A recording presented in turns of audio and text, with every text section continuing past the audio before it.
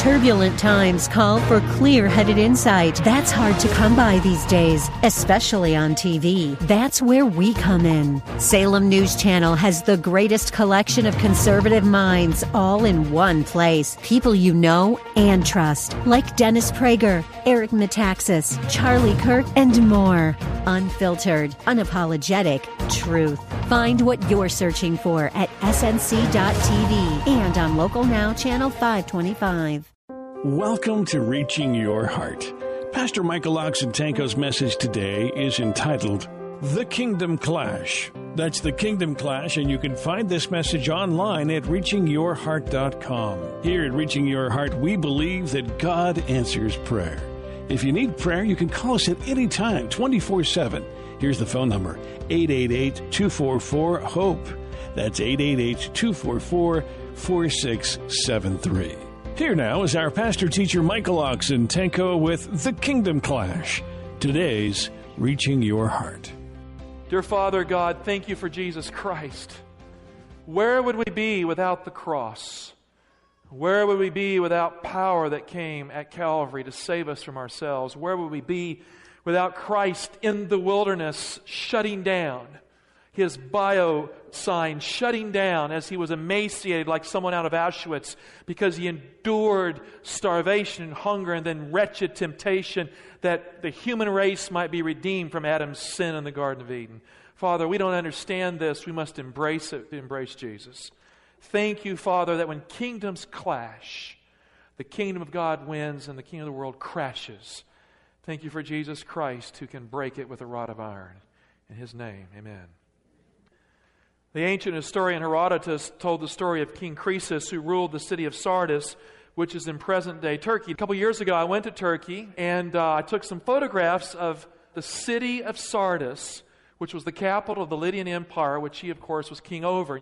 His kingdom was the kingdom of Lydia, and Croesus was a man who was looking to make a name for himself above all the kings of the world. He wanted his kingdom to be a world kingdom, and the ambitions of Cyrus, king of Persia, stood in the way, so he had an adversary. The advancing armies of Cyrus were a threat that would have to be faced sooner or later by the king. And wise kings know that if you cannot defeat your enemy, you make peace with him. If you can defeat your enemy, you go to war. If you can't win the war, you make a treaty and you save your kingdom, your own neck, and your hide. And this is the law of kings, and Croesus was no exception to this law. So King Croesus journeyed to the oracle of Delphi, dedicated to the Greek god Apollo, and he asked the oracle what would happen if he were to go and fight against Cyrus. The oracle told the king that if he crossed the river Halys and battled Cyrus, king of Persia, he would cause a great kingdom to be destroyed. Now that was all Croesus needed to hear. He crossed the river, and to his amazement, he was defeated by King Cyrus. Cyrus condemned him to death by fire on a large pyre. And legend has it that Croesus was miraculously saved by a rainstorm that was sent by the Greek god Apollo as he cried out to him for help. Of course, we don't believe that to be true, but that's what legend says. Finally, a much humiliated Croesus found his way back to the oracle of Delphi, and he asked the question with bitterness and tears, what happened? What went wrong? He spoke to the oracle, you told me if I crossed the river, I would cause a great kingdom to be destroyed. What happened? What went wrong? And the priestess, as she was sitting there over the fumes, trying to connect with the gods, she replied, the kingdom you caused to be destroyed was your own kingdom. You should have asked me which kingdom would be destroyed, and I would have told you it would have been yours. Yeah, well, the ancient word Delphi means ambiguous. The Oracle of Delphi is famous for this kind of prophecy that can go either way. Now, I'm thankful today that God's prophetic word is not like that. God does not play tricks with us with the Bible. When He speaks His word, it is clear. When He communicates His word, if we are humble students of the Scriptures, open to the Holy Spirit, we can receive divine instruction and know the clear will of God. Christ said in John 7:17, if any man's will is to do God's will, he will know this teaching, that it is from God. It is the law of kings that you make peace with the kingdom you cannot conquer. Dear heart, there is a kingdom that is coming at the end of time. And the Bible teaches that that kingdom has been set up in the pre-Advent judgment, which is the marriage of the Lamb. It is the kingdom of heaven. And that heavenly judgment And when that kingdom comes and Christ is King of Kings and Lord of Lords, you cannot overcome that kingdom. You cannot conquer that kingdom. You must surrender to that kingdom to have a future. The gospel ministry of Jesus began with the proclamation that the kingdom of God is here, that the kingdom that is coming in glory, the kingdom that will be here at the end of the age, that in the coming of Jesus Christ, that kingdom has come near to you and me. Take your Bibles, let's turn to Mark 1, beginning in verse 12. The Bible says, "And immediately the Spirit driveth Jesus into the wilderness. And he was there in the wilderness 40 days, tempted of Satan, and was with the wild beasts, and the angels ministered unto him. And now after that, John was put in prison. Jesus came into Galilee, preaching the gospel of the kingdom of God." You know, it's interesting. Christ didn't preach good advice. He didn't preach things which were meant to weigh the soul down. When he broke out of the desert, he was preaching the gospel, the good news of the kingdom of God, and saying, "The time is fulfilled. The kingdom of God is at hand. Repent ye and believe in the gospel." Dear heart, the call to us today is to repent and believe in the gospel, to surrender our lives, our attitudes, our actions to Jesus Christ, to believe the good news of God's forgiveness, and to be set free by the verdict of Jesus Christ to live for God and to no longer live for ourselves. In all three Gospels, the ministry of Jesus starts after his victory over the devil in the wilderness. You see, for him to teach and preach to us, he had to defeat the devil there. He had to go on the devil's land and the devil's ground and defeat him before he could claim it for us. God told Pharaoh in Exodus 5 to let Israel go into the wilderness to have a feast for God. He told Moses to tell Pharaoh that Israel is his firstborn son and to let my son go. And Pharaoh refused to release Israel, and he watched his kingdom ravaged by 10 horrific plagues. Now, like Israel in the Old Testament, Jesus went through the water and he came out of it. Paul says that Israel was baptized into the sea. They were baptized into Moses in the Red Sea. Christ was baptized into the Jordan River and he came out. There's a parallel. After the Red Sea, the children of Israel were tempted by the devil during the 40 years in the wilderness. Christ was driven by the Holy Spirit into the wilderness for 40 days, tempted by the devil. Israel left the wilderness for the promised land. And Christ left the wilderness.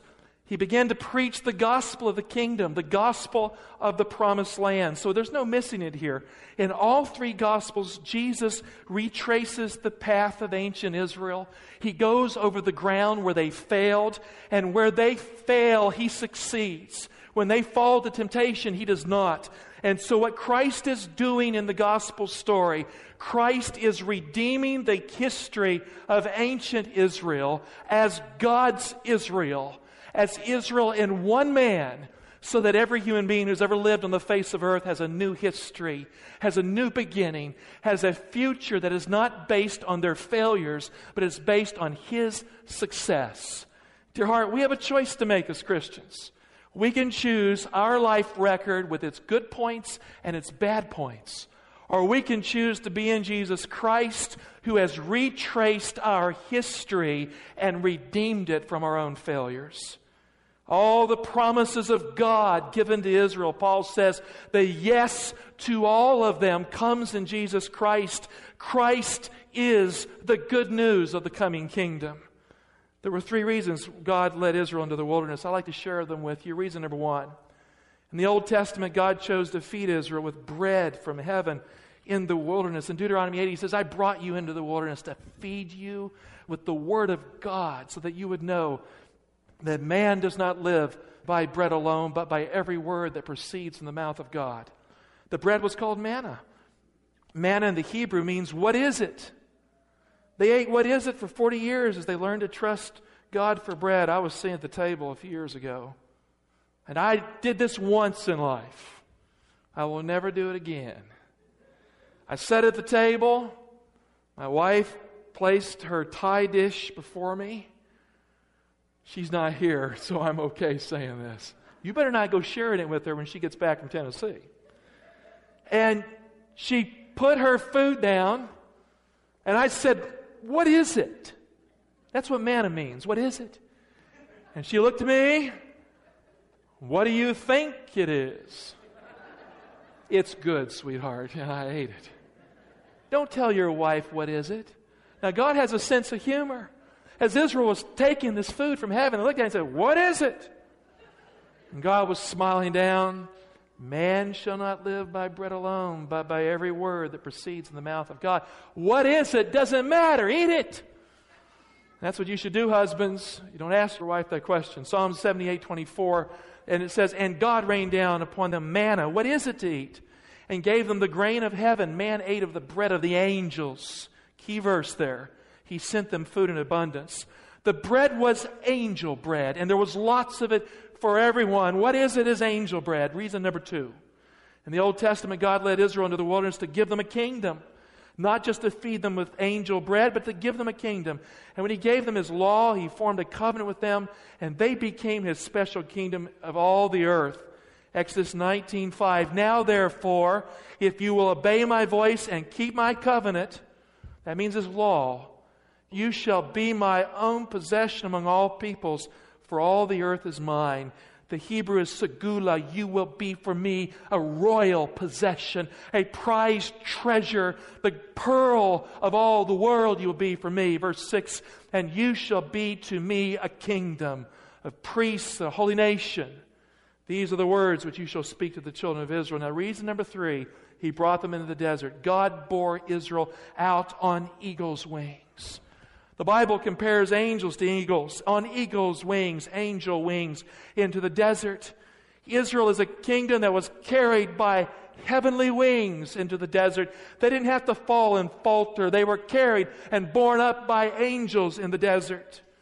And that is one of the signs of Israel, that it would in fact be carried by angelic power through times of difficulty. Exodus 19:4, God told Moses, you have seen what I did to the Egyptians and how I bore you on eagle's wings and brought you to myself. Dear heart, if you have come to God today, if you've given your heart to Christ, you didn't get here because you were strong enough to find Him. The hardship in your life, the difficulties you have faced, the challenges of your experience. You were born on angel's wings through your life experience to come to the foot of the cross and give your life to Christ. It's not an accident you have become a Christian. It's not an accident you stay a Christian. There were 3 reasons God led Israel into the wilderness. Number 1, to feed them with angel bread. Number 2, to give them a kingdom. Number 3, to carry them on eagle's wings. Now, the history of Israel provides the essential context for the devil's temptation of Jesus in the wilderness, because Christ is the new Israel. Christ retraces the footsteps of ancient Israel, and what happened to them you would expect to happen to Him. Luke 4 verse 1. And Jesus, full of the Holy Spirit, returned from the Jordan and was led by the Spirit for 40 days in the wilderness, tempted by the devil. And He ate nothing in those days, and when they were ended, He was hungry. Christ was hungry. Jesus was severely tempted after His baptism. Some people wonder why some folk fall away after they're baptized. Dear heart, Christ was tempted after His baptism. And when our dear friends are baptized, we need to surround them and encourage them. Not talk about the trouble they might face, but tell them we're with them and that God loves them. Dear heart, Christ was tempted after His baptism. The devil doesn't like the fact you were baptized. He knows that it placed you in Christ, and in the judgment day, the baptism that you have experienced is the argument you will have to say, I cannot be prosecuted. Romans 6:7 says the person who's been baptized into Christ has been justified and freed from the power of death. Dear heart, it is our legal connection to Christ. And Christ, as our example, was baptized, and so the devil went after Him after His baptism. The Greek ingressive use of the aorist verb indicates that He was hungry in the desert, but literally, His hunger was hungry. It was a hungry kind of hunger. It's intensive. His body started crying out for food to live. He'd endured 40 days with no food, and it all settled on Him at the end of the 40 days. He was hungry, but at the end of the 40 days, He had a hungry hunger. Now, my wife's been gone for about a week and a half. Her mother had surgery. Thank you for praying for her mother. I've received a number of telephone calls, and she's doing better. Continue to pray for her eyesight. But I've been hungry. My wife cooks for me, makes sure that my blood sugar doesn't drop. I'm a little hypoglycemic at times. And I can't wait for my wife to get back because I have a hungry kind of hunger. But when Christ fasted for 40 days, at the end of that time period, he was really shutting down. His whole body was screaming and crying out for food, anything to survive. Christ had heard the words of God at the River Jordan when he was baptized. Luke 3:22, and the Holy Spirit descended upon him in bodily form as a dove, and a voice came from heaven, "Thou art my beloved Son, with thee I am well pleased." He had heard that. In Exodus 4:22, God told Moses that Israel was God's firstborn son. God fed his firstborn son with the bread of angels.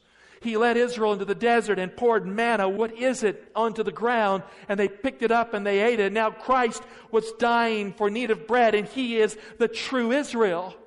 The Bible says in Matthew, "Out of Egypt I called my son," and Christ had come from Egypt. He is the true Israel. And how could a father let his son die of hunger like this? How could God, the God of Israel, lead Israel into the desert and die for want of food? Christ was Israel. And as Jesus looked upon the stones, and he looked like someone from Auschwitz, he saw someone standing beside them with a word of comfort and hope, and it looked like heaven had intervened. Luke 4:3, and the Bible says the devil said to him. You know, sometimes when you pray for something, the devil comes first. The devil said to him, "If you are the Son of God, command this stone to become bread." Now, I doubt the devil looked like the devil when he spoke to Jesus that day. He probably looked like an angel from heaven because he offered Jesus angel food with a spiritual glitch. He said, "If you are the Son of God." Jesus' ear kind of turned to those words. Something wrong about them. The Bible says in Romans 5:1 that the Christian is justified by faith. And having been justified by faith, we have peace with God. We don't have to prove things to God. We don't have to manipulate God. God loves us. God has forgiven us. And God gives us peace. And so the first temptation of Christ starts with an if. Because an if is the first step you can take towards unbelief. You can't be justified by faith and have a religion of ifs. The devil is a theologian, and he's a dark theologian. He starts his theology with an if. A father is supposed to feed his children. God is our Father. Christ was hungry. The negative, dear heart, when we speak negative things about God or about people in the church or how we fail or others fail, we give the devil a foothold in our experience. The negative leads to ifs. And we wonder if God has been leading us, and we cannot do this. Dear heart, when you're facing difficulty, when you're facing trouble, throw the ifs out of your experience and thank God for being with you, whether you see it or not. Have faith in God. The if was a big if for Christ. The if implied that Jesus must prove the Word of God for himself. That Christ somehow must vindicate God's Word himself for God to be true. The if implied the Father was not clearly acting like a father. What God said at the Jordan was not good enough for the hunger in the desert. That's what the angel was implying. The hungry hunger of Jesus was crying out for food, and this angel said, "You have the power, fix it yourself. Thou art my Son, in whom I am well pleased." That's what he had heard. That was the word of God at the River Jordan. But how does that feed you when you're hungry? With Jesus' glucose level dropping to the ground, it seemed a faint sound in the mind of Christ, an echo of a dream gone by. If means maybe God didn't speak to you in the first place. And maybe he won't feed you now unless you feed yourself. You know, we've heard it said, God helps those who help themselves, right? Well, it's not in your Bible. I think Benjamin Franklin said it. If means it's in your head maybe, and the only way to know is to prove it true yourself. The devil would have Jesus prove God's word instead of accepting God's word. Did you hear what I said? He would have him prove God's word instead of accepting his word. God has not given his word for you and me to prove. God has given us his word to accept it as living bread. Christ answered the devil with the word of God and let the stones be stones. In the first temptation of Christ, Jesus did not try to prove God true. He accepted the word of God as truth. and he chose the Word of God over the bread that could save his physical life. He fed on God's Word. Dear heart, that's how we are to live. It's not by what you see in your bank account.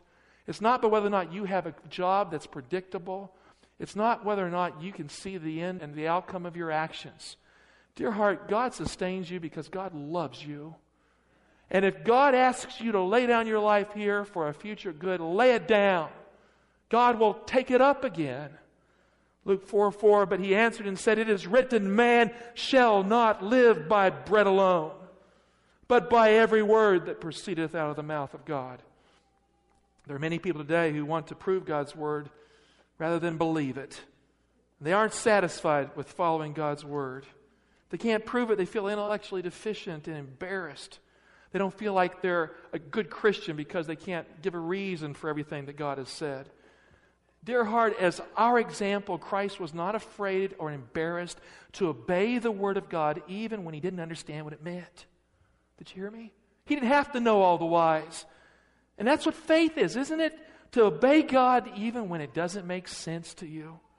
Christ defeated the devil with the Word of God. Jesus was a Bible-believing believer.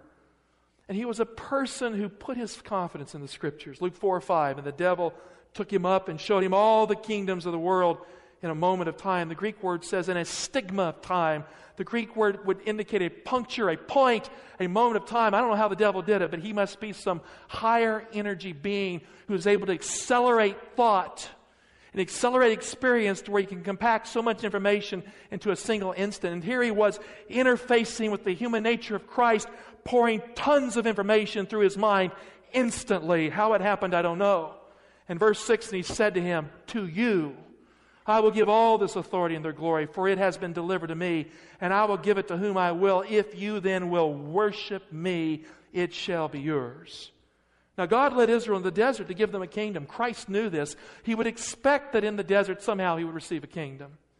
And now the devil shows up and he offers Jesus the kingdom of the world. He says, it's all been given to me and I'll give it to you. The devil offered Jesus the kingdom, singular, of the world. Now the 20th century British evangelist Alan Redpath once said, before we can pray, Lord, thy kingdom come, we must be willing to pray, my kingdom go. You see, you must be willing to let go of your kingdom to have God's kingdom. Jesus could not accept the kingdom of the world and receive the kingdom of heaven at the same time. The two kingdoms clash and one must crash. The two kingdoms are incompatible empires. And what the world has to offer cannot stand beside what God has to offer you, dear heart. Napoleon Bonaparte once said this. He said, I am surrounded by priests who repeat incessantly that their kingdom is not of this world, and yet they lay their hands on everything they can get. And so the devil offered Jesus everything you get. Everything in the world, he said, I'll give it to you, it's yours. Now the Greek word for world is oikomene, and it means in ancient Greek literature, the inhabited world of the Greek culture, in contrast to the barbarian world of the frontier. It means the civilized Greek world. Now in Jesus' day, the inhabited world of Greek culture was the Roman Empire. The city of Rome was the center of the oikomene. It was the capital of the kingdom of the earth. And you know what the devil did?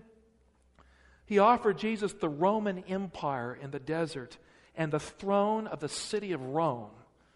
Set your kingdom up in Rome, he said. I will make you sit upon the throne of the Caesars. Rome was built on 7 hills. Perhaps he took him to the highest hill, to the high place, and showed him the grandeur of all the world. And Rome is the queen of the cities of the world, the center of the oikomene of the inhabited Hellenistic world. It was the place where civilization moved out. And he said, I will yank the Emperor Tiberius off his throne in the city of Rome, and I will give you the seat of the emperors. Hail Caesar, hail Jesus Christ.